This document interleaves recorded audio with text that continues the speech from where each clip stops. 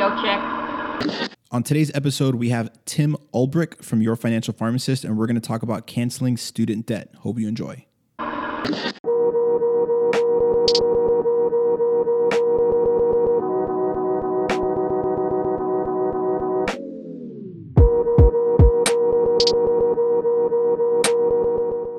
Hello, everyone. This is RX Radio. I'm your host, Richard Waith, and I have today with me here Dr. Tim Ulbrich. Tim, how's it going?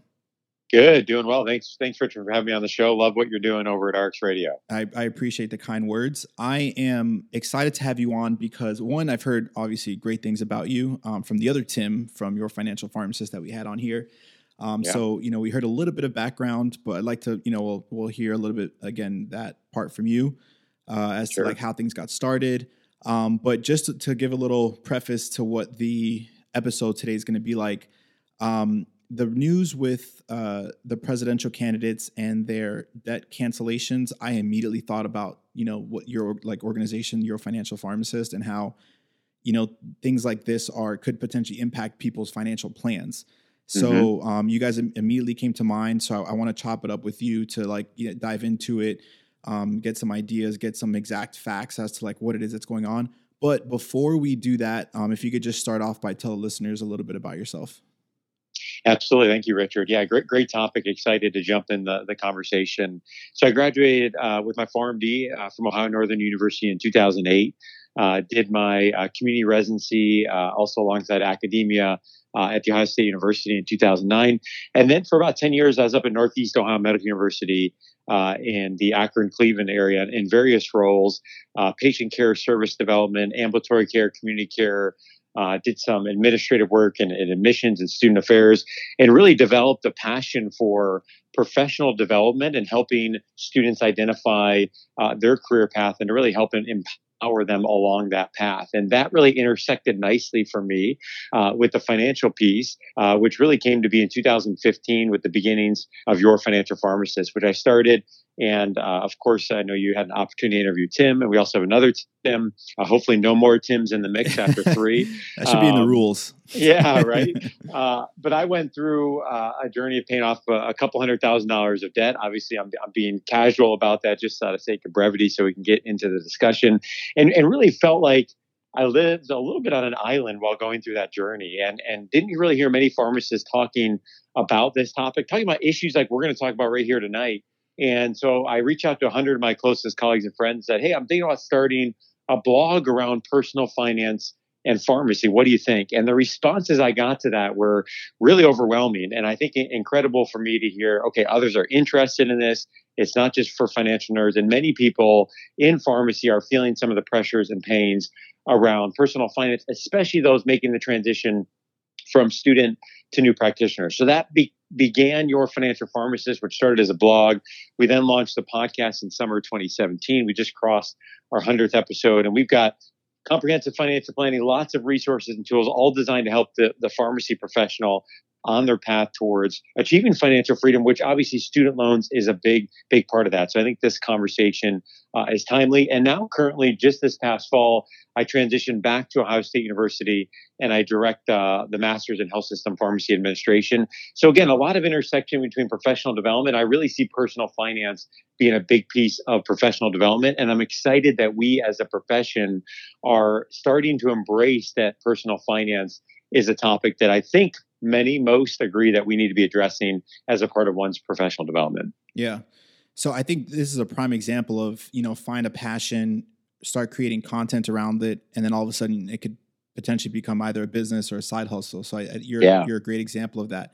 Also, before we jump into everything, you mentioned that you're part of the master's program at Ohio State now. Can you maybe shed some light on the topic of maybe what a pharmacist could benefit from going through a program like that? Because I get that question a lot. I see it a lot. Like, should I do this master's? Should I do XYZ? That's extra, an extra degree, which a lot of times I think it's not an easy answer. Sometimes I'll discourage it depending on what their motives are. Sometimes I'll say it's a great idea. Can you shed some light as to why that might be a good or bad idea for that particular program? Yeah, absolutely. And I think you nailed one of the key questions that you need that your listeners need to ask themselves, or if they're advising others, is what's the motive? What's the reason? Because with any master's program, whether it be a program like I directed at Ohio State, which is specifically a master's around health system pharmacy administration, so really, really gearing people to be in administrative roles in health system pharmacy. So this could be director of pharmacy, chief pharmacy officer, operations manager, all types of roles that one could take depending on the type of program that they engage in. But whether it's a health system pharmacy administration master's, whether it's a PhD, an MBA, an MHA, an MPH, so many students I would advise, I often felt like they were enamored with the degree or really couldn't connect it to why they wanted the degree and how that helped them along their career path. So I always encourage people, take a step back regardless of the program and really have some good, deep conversations and self-reflection about what's the path. And it may not be crystal clear, but what are the things that I really identify with? What are the things that energize me that I want to do more of regardless of how much time I spend? And what are the things that exhaust me? And how can I better align my career and my job towards those things that really give you energy? And if a master's degree or if a residency or if a PhD, whatever be the case, helps you get there and you can specifically put an ROI on that path, then I think that is worthwhile to consider. But I think for many people that may not necessarily be the case. And so for specifically our program, and your question is actually a timely one, because right now and historically, our program at Ohio State's been around since 1959, and almost entirely for that time has been paired with a 2 years of residency and a master's degree that are happening simultaneously. And we just now are getting ready to convert that program to an online offering, which is going to open that up to working professionals. And so the way I always describe it is if somebody's out there in the workforce, typically who's working full time, maybe they didn't complete residency training, maybe they only did a PGY1, have interest in administrative roles, or maybe their leadership has identified them as an emerging leader, often they may want them to enroll in a program like this to help fast track their skill set around things like operations and inventory management and supply chain and patient safety, leadership, entrepreneurship, all these types of skills that certainly with enough years of experience that you can get, but typically in the inpatient health system setting, the leadership will often identify people and say, okay, we really want them to go into this program so they can evolve into the next role that will be along their career path. Gotcha. Great. Well, that's a lot of insight for the listeners. I really appreciate that. Yeah. Okay, let's jump into it here. So I'm also going to start off by saying that we're going to discuss some ideas that are presented by political candidates.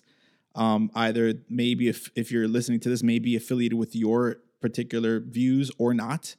But we are talking about this solely to present the facts and present what the ideas are that are being presented around canceling student debt.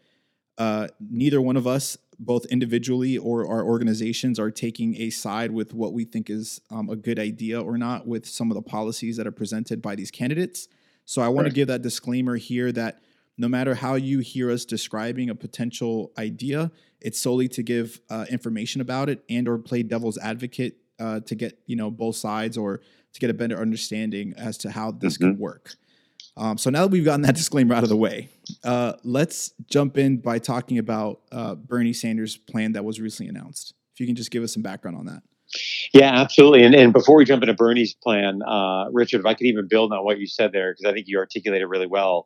I also would just encourage your listeners that these proposals, we're really far away from these potentially being implemented. And so I think it's good to think and reflect on them for your own personal financial situation. But we still have current status, and we'll talk about some current forgiveness plans and other things that are actually in place right now. So I think as you hear these, I don't want any of your listeners to run and begin to make decisions on their own personal financial situation until some of these either go into place as they're currently proposed, maybe they don't happen at all, or they get modified to some degree. So Bernie's plan, and I think that's a good one to start because it's probably the easiest to understand.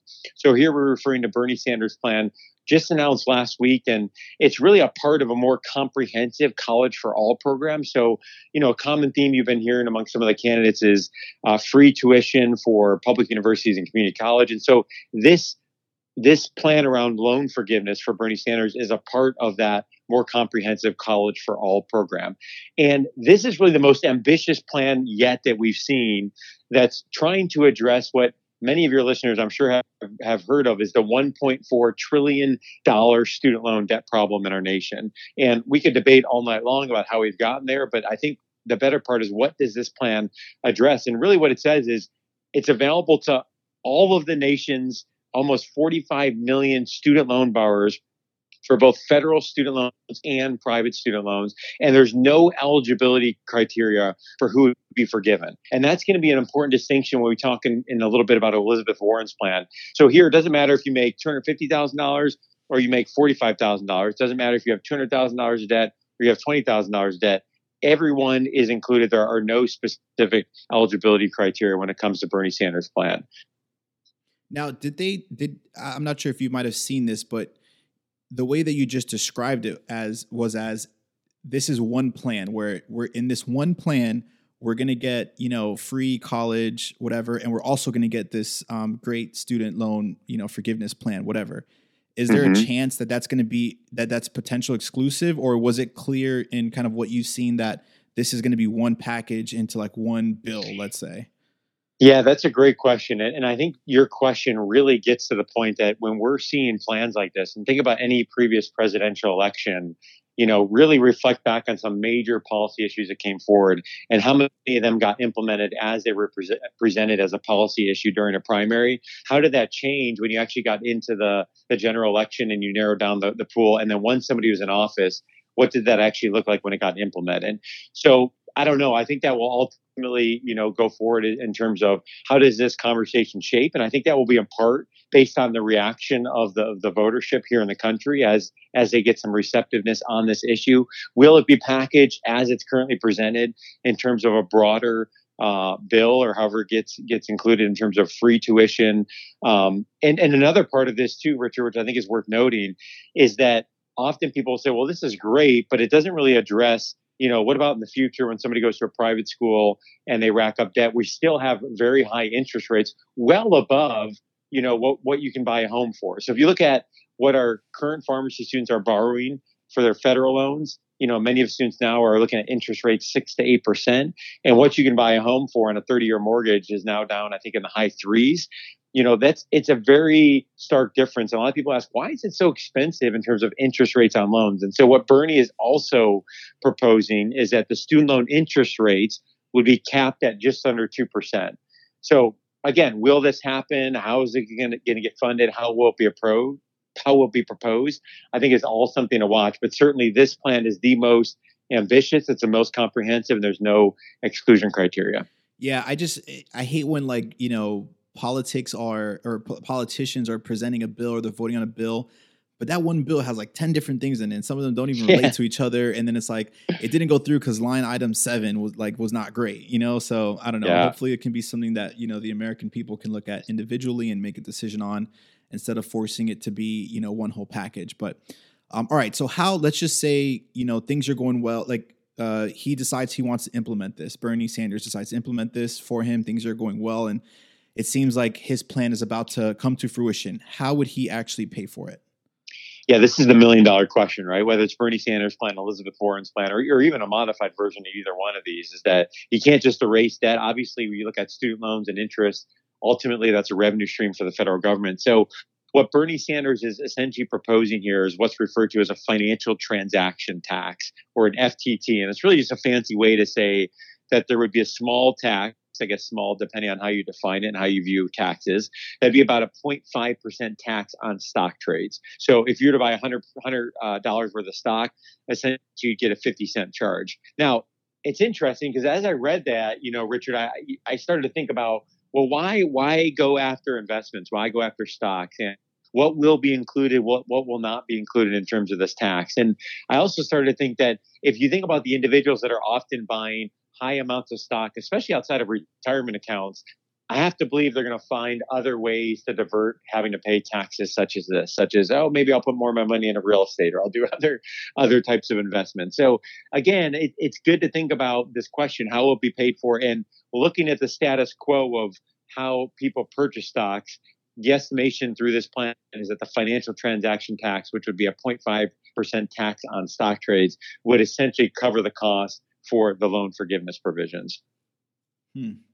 That's interesting. I mean, it's definitely, I haven't really heard of a lot of plans that targeted that specifically. I know they've talked about increasing, corporate taxes and taxes on when you actually make a profit off of, off of a stock trade. But, this is really a little different. But Any other additional information around Bernie's plan before we move on to Warren's plan?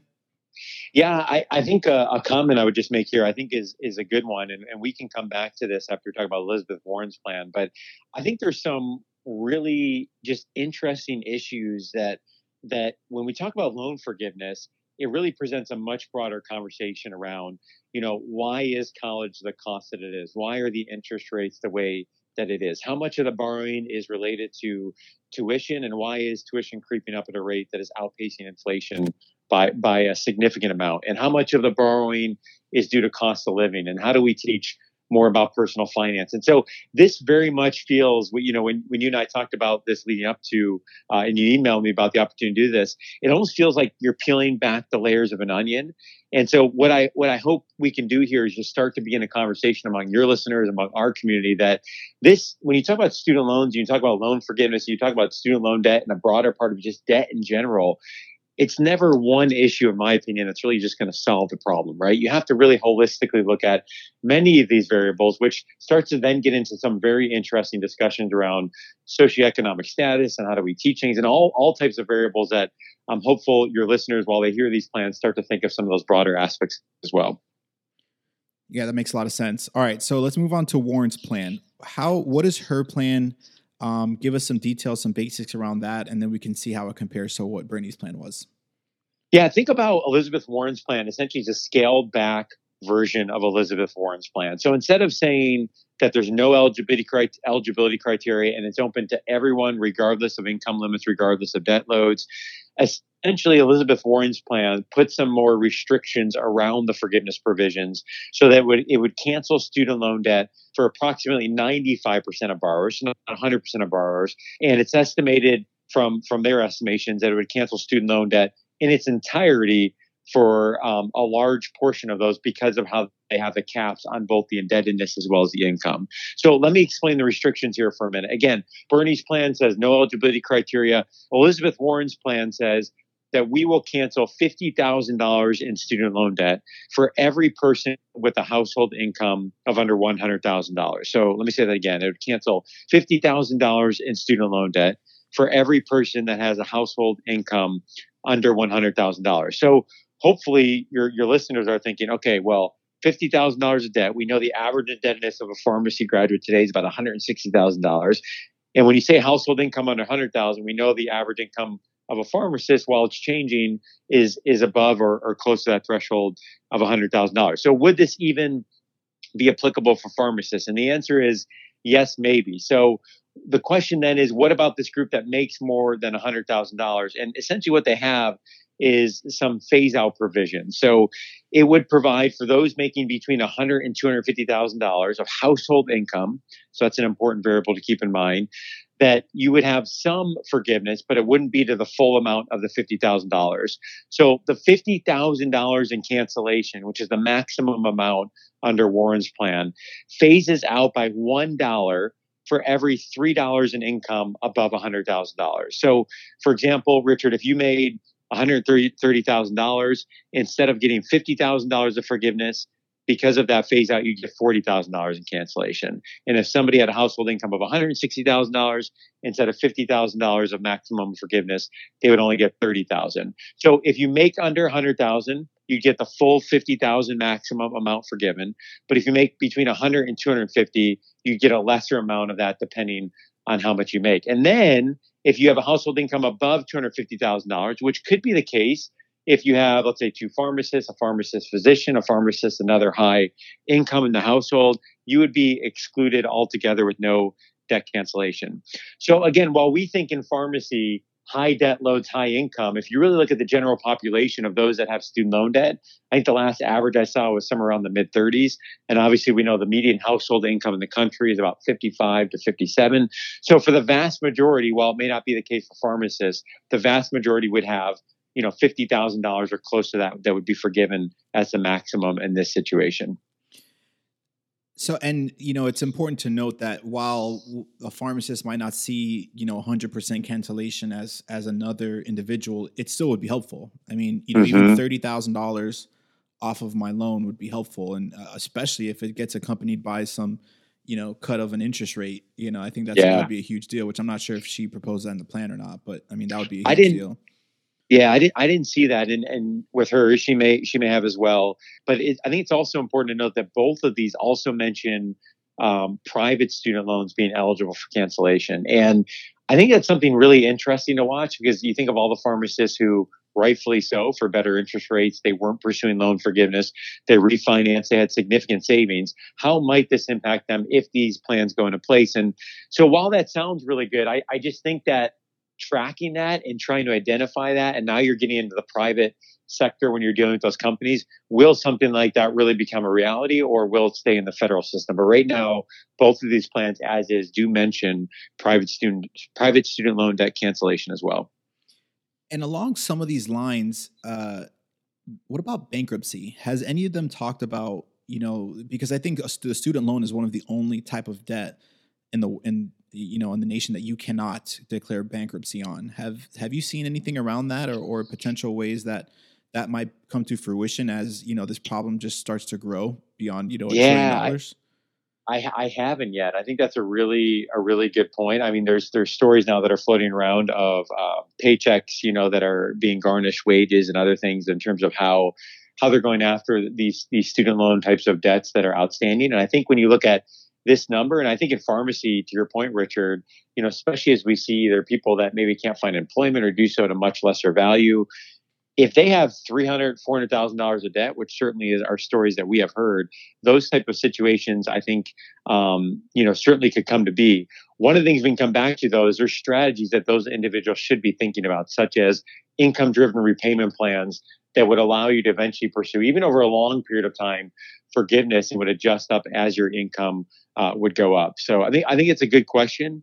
I have seen a couple of crazy stories of people fleeing the country, which is really sad. Oh, wow.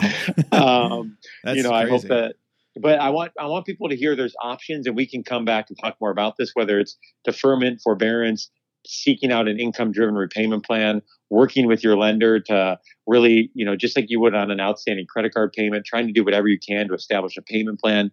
Really, you want to do anything that you can do to make sure that you don't go into default or in a situation that would have a negative impact on your credit.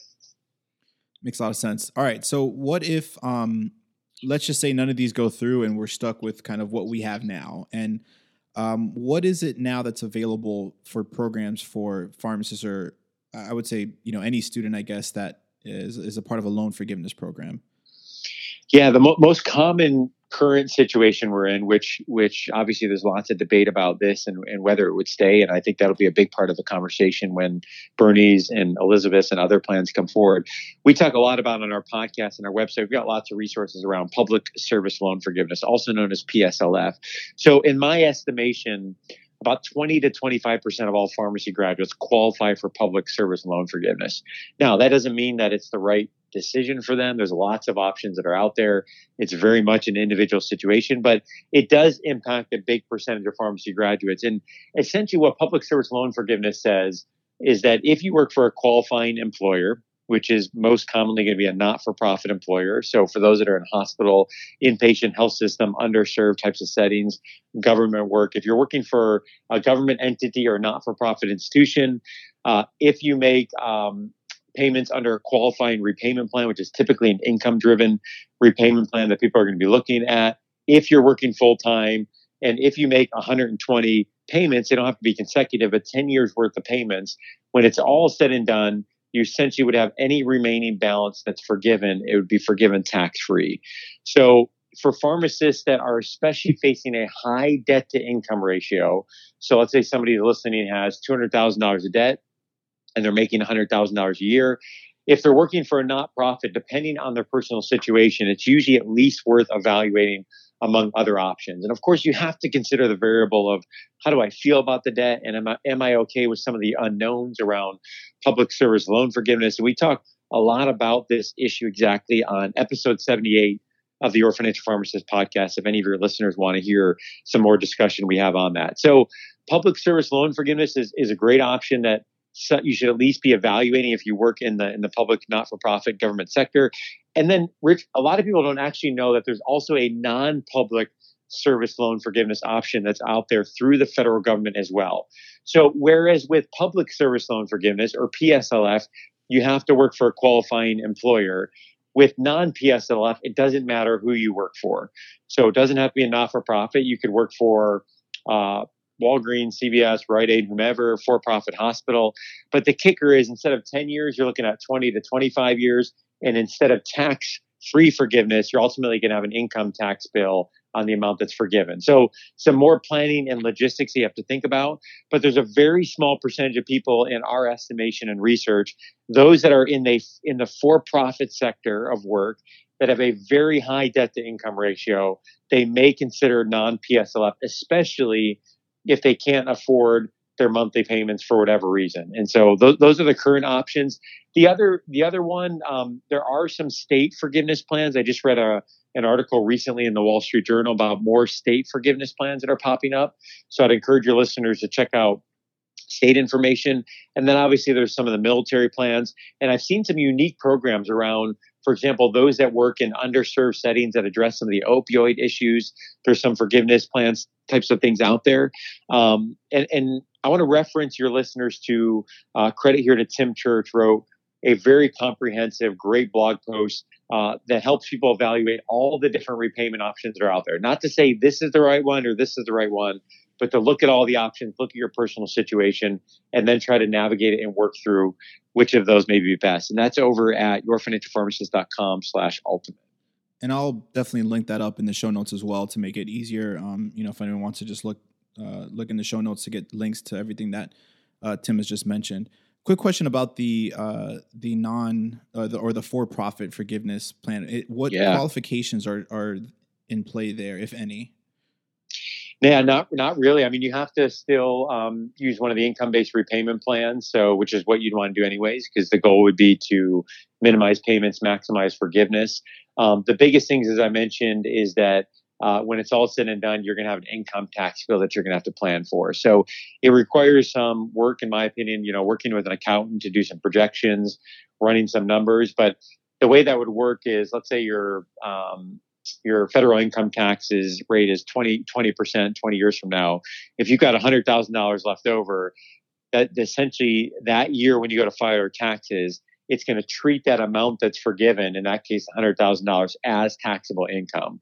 So you'd have, depending on the rest of your financial situation, an additional tax bill to pay, because if you make $100,000 that year and you have $100,000 that's forgiven, the IRS that year is going to look at it as if you made $200,000. But all along, you probably were only paying that year and having withholdings based on your $100,000 of income. So there's some more planning, and it really takes, in my opinion, somebody to have a very high debt to income ratio that's really in a hardship. Maybe they have a lower income situation that they're struggling to make payments. And I think you also have to especially here, look at the math side by side with, can you really kind of ride this out for 20 to 25 years? I mean, I know I felt after 2, 3, 4 years, like I got to get these things off my back. But certainly there are some people I think that very much could have the mindset of, hey, I'm going to let this ride. I'm going to treat it like a mortgage, and it's part of the plan. And they're methodical in how they approach that. It's like a lifestyle tax almost. Yeah, that's right. Yeah, that's what I like to call it. Make it justify that a little bit. Yeah. So let's get into a little bit of hypotheticals here. I mean, and this is actually real for some people that actually pay off their loans eventually. But let's just say that some of these plans were to come into place, and some pharmacists were in a position where, maybe from one day to the next, obviously, this could take years to come into play. But let's just say from one day to the next, they all of a sudden don't have that extra $500 to $1,500 loan payment, per month. What would you advise that they do instead of, just living a fancier lifestyle? Or maybe they should live a fancier lifestyle, but what would you advise that they would do with that extra specific amount of money? Yeah. Now this is a fun question, right? Well, what to do with extra cash each and every month. And this was real for my wife, Jess, and I. When we went through our journey, we were paying off aggressively as we were getting toward the end, about $2,500 a month toward our student loan on top of the payment. So all of a sudden you get to the zero payment, and then it's a conversation of, hey, what are we going to now do with this money we've been allocating toward our student loans each and every month? That is a fun, motivating conversation to have. So we talk all the time on the podcast, and on our blog and when we're speaking about this is a great example of why it is so important to articulate and write down your financial goals and prioritize those goals.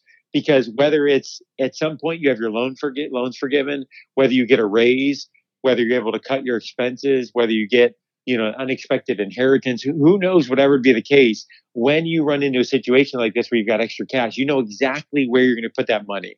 So you're essentially putting around some guardrails that, yes, we should always enjoy the achievement and balance the achievement of financial goals with enjoying life along the way, right? If we're always squirreling money away for 30 or 40 years, it's kind of like, what's the point? But by having that prioritized list of goals, you're essentially putting some guardrails around avoiding lifestyle creep and letting that happen. So if somebody were to find themselves in this situation and they didn't yet have an emergency fund, or if they had credit card debt, those are the two things that I always focus on first. And here I'm, of course, making generalizations without knowing each and every person's, individual financial plan. So Tim Baker, our certified financial planner, refers those two steps as baby stepping into your financial plan, having a fully funded emergency fund and having high interest rate credit card debt paid off. So those would be the two places. And then from there, you begin to think about what other goals are going on and what's the personal situation. What does that all involve? So where are you at with retirement savings and investing based on the goals that you have set and how much you'll need at retirement? When do you want to retire? How much do you need? All those types of variables. Is a home in the mix? You already have one. If not, how much and how much you want to buy? How much you want to put down? Kids' college, vacations, enjoyment, all these things get put into a list and you begin to prioritize them. So when you run into this situation, you can work down the list and you know exactly where you're going to fund them along the way. Yeah, that makes a lot of sense. And, we talk about fairy tales, but, who knows? I mean, this could happen to anyone. One, if you're, have a great plan financially with where your loans are going to be paid off soon, or we get lucky and, one of these people, or even just whoever decides to say, oh, we're going to, cancel all student debt, and all of a sudden you don't have any more debt.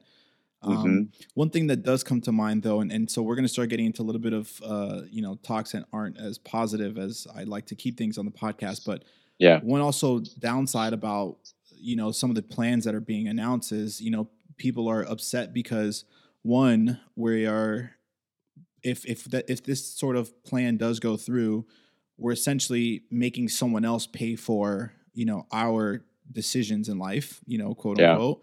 And then two, what about the people that's kind of, busted their butts to try to pay off those loans and, and pay down all that debt that they were responsible for.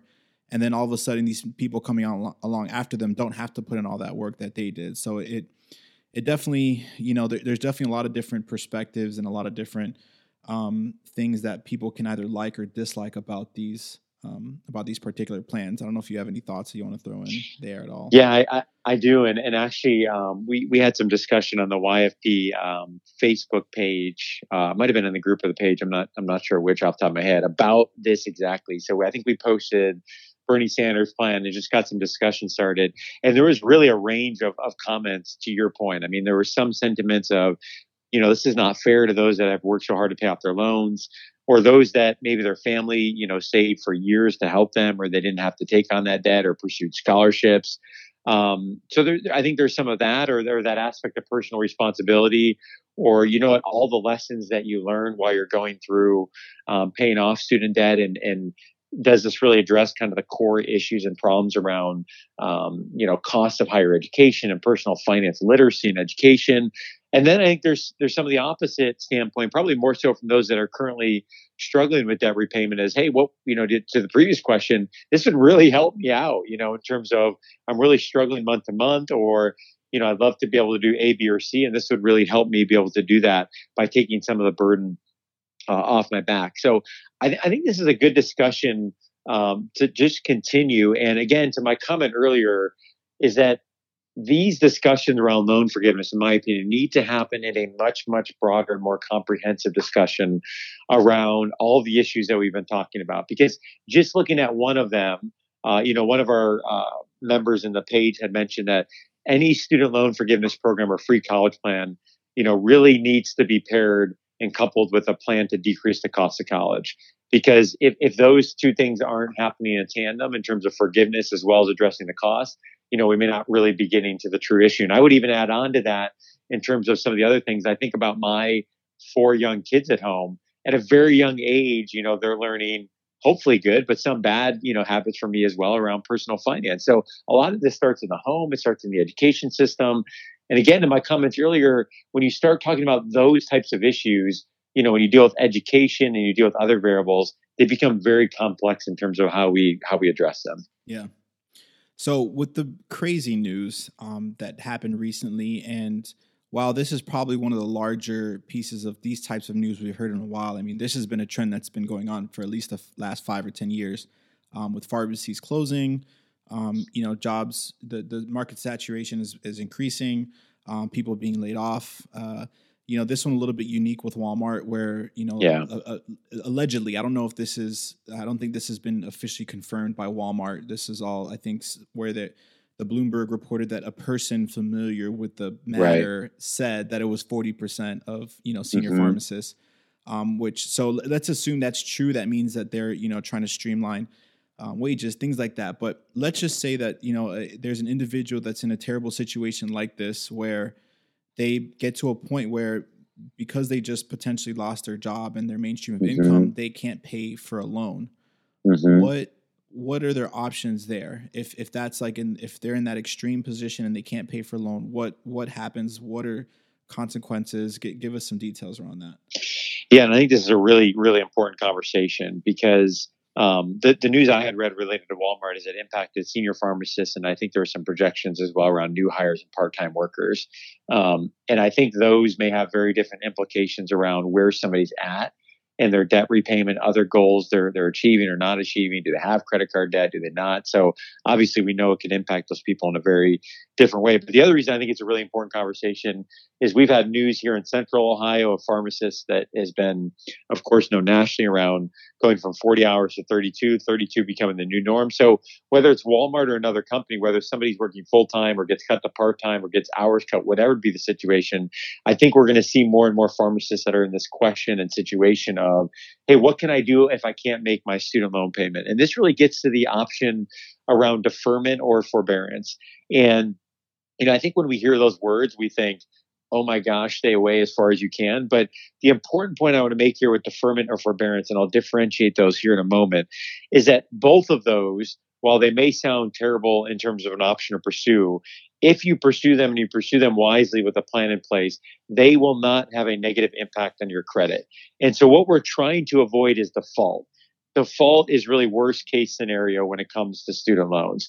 So the options I'm thinking about is if I'm somebody who's making aggressive student loan payments and I find out that I'm getting cut part-time or maybe temporarily I'm in search for another job, I'm going to first see if I can switch to an income-driven repayment plan where I don't have to go into deferment or forbearance, but I can adjust my payments because, of course, that adjusts with income.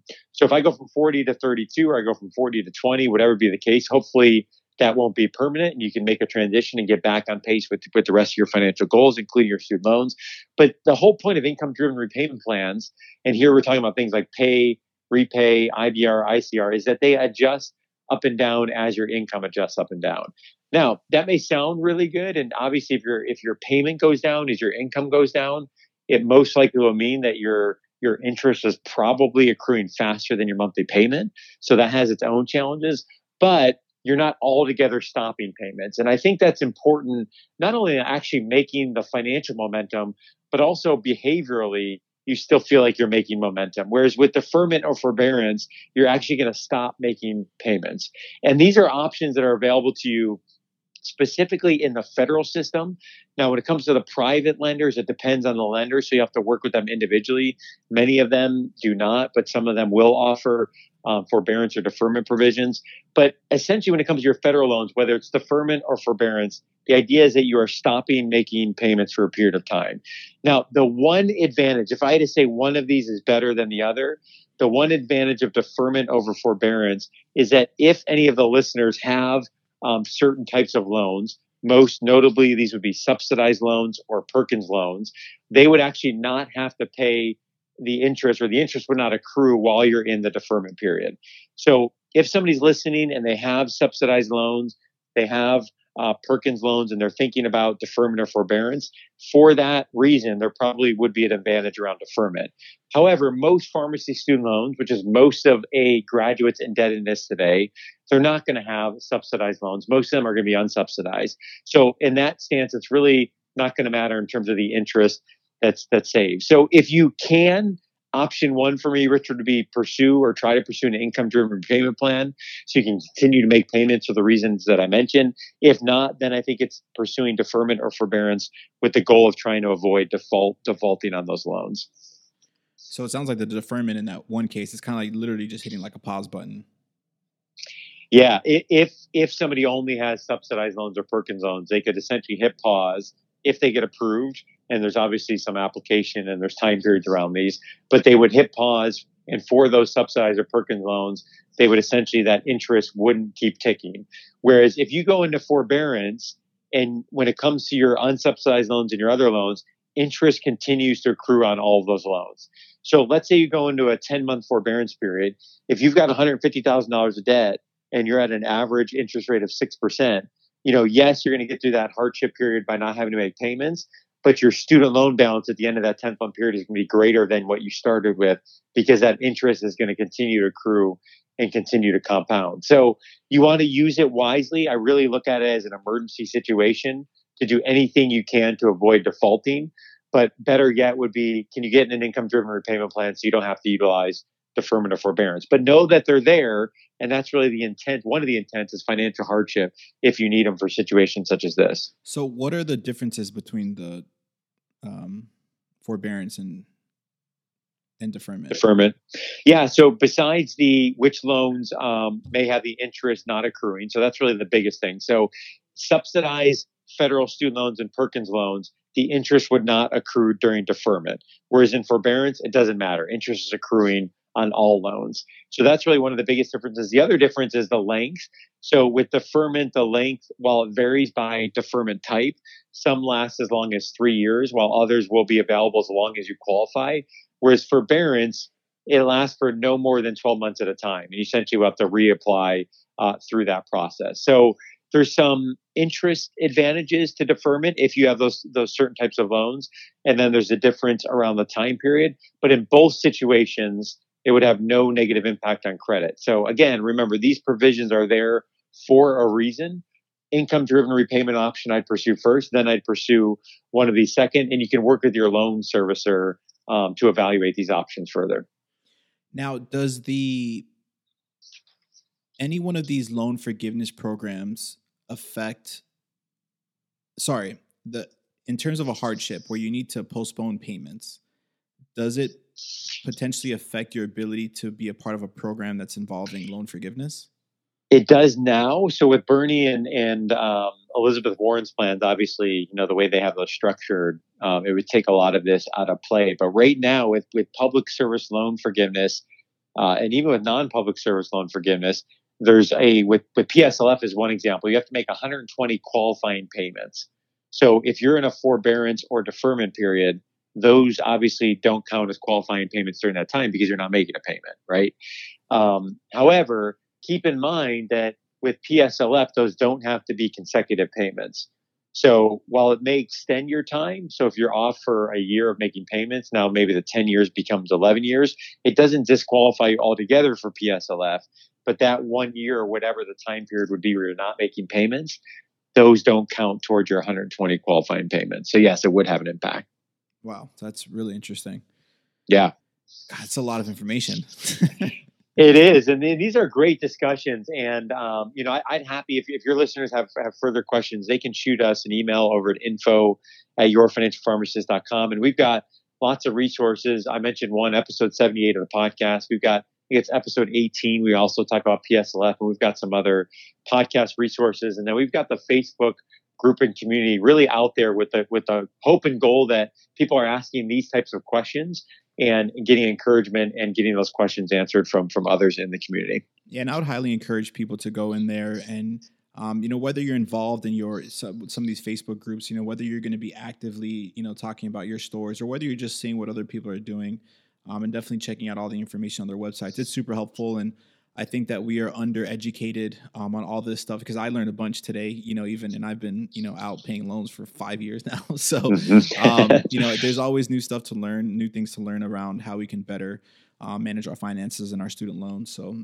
really appreciate all that. But before I kind of close out here, I do want to ask a completely random question. Yeah. If you had to take anyone out to dinner and the person had to be famous and they have to still be alive, who would that be and why? Ooh, if I had to take anybody out to dinner and they had to be famous and they had to be alive.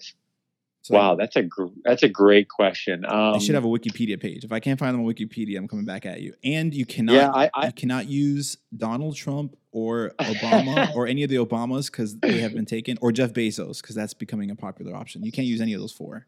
Yeah, first thing that came to mind was some dead people. But your question before I answer it is really timely because one of the things I think often about is the concept of legacy, and really whether it's looking at somebody who served in a high leadership role, started their own company, served as a president, really trying to figure out why people do what they do and what drives them in terms of leaving a legacy and what they do. So the first person that came to mind comes from one of the books that's had probably the greatest influence on me in terms of my own personal financial journey and how I think about personal finance would be Robert Kiyosaki, who wrote Rich Dad Poor Dad. If you ask people about what's the number one or number two financial book that's impacted your life, you often hear that book. And I think it's such a different way of thinking about money that once you read it, I think really transforms the way you think about it. I know has for me in terms of business, real estate, just how my wife and I manage our finances. And I'd love to be able to sit down and kind of pick his brain about some of the concepts around that book. So that was the first person that came to mind.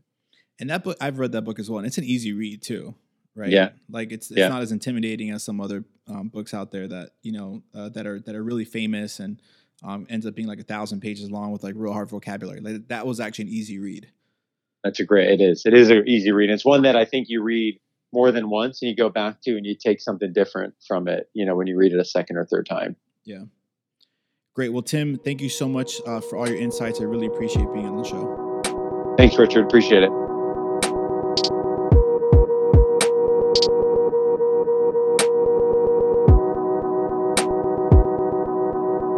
Well, I do hope that you got as much out of that episode as I did. I learned a whole lot about student loans, all the plans that have been proposed. I don't know how all this is going to play out, but as I'm sure every single student with student loans or previous student loans is going to be paying attention, I will be following closely as well. If you're listening on iTunes and you haven't subscribed yet, please go ahead and hit that subscribe button. Leave us a rating. Let me know what you think. I do read through all the comments and I try to figure out ways to make the show better. So I'd appreciate any feedback. And connect with me on any of your favorite social media platforms. I'm pretty much on all of them. And as always, I really do appreciate you tuning in, and I hope you have a great rest of your day. Pharmacy.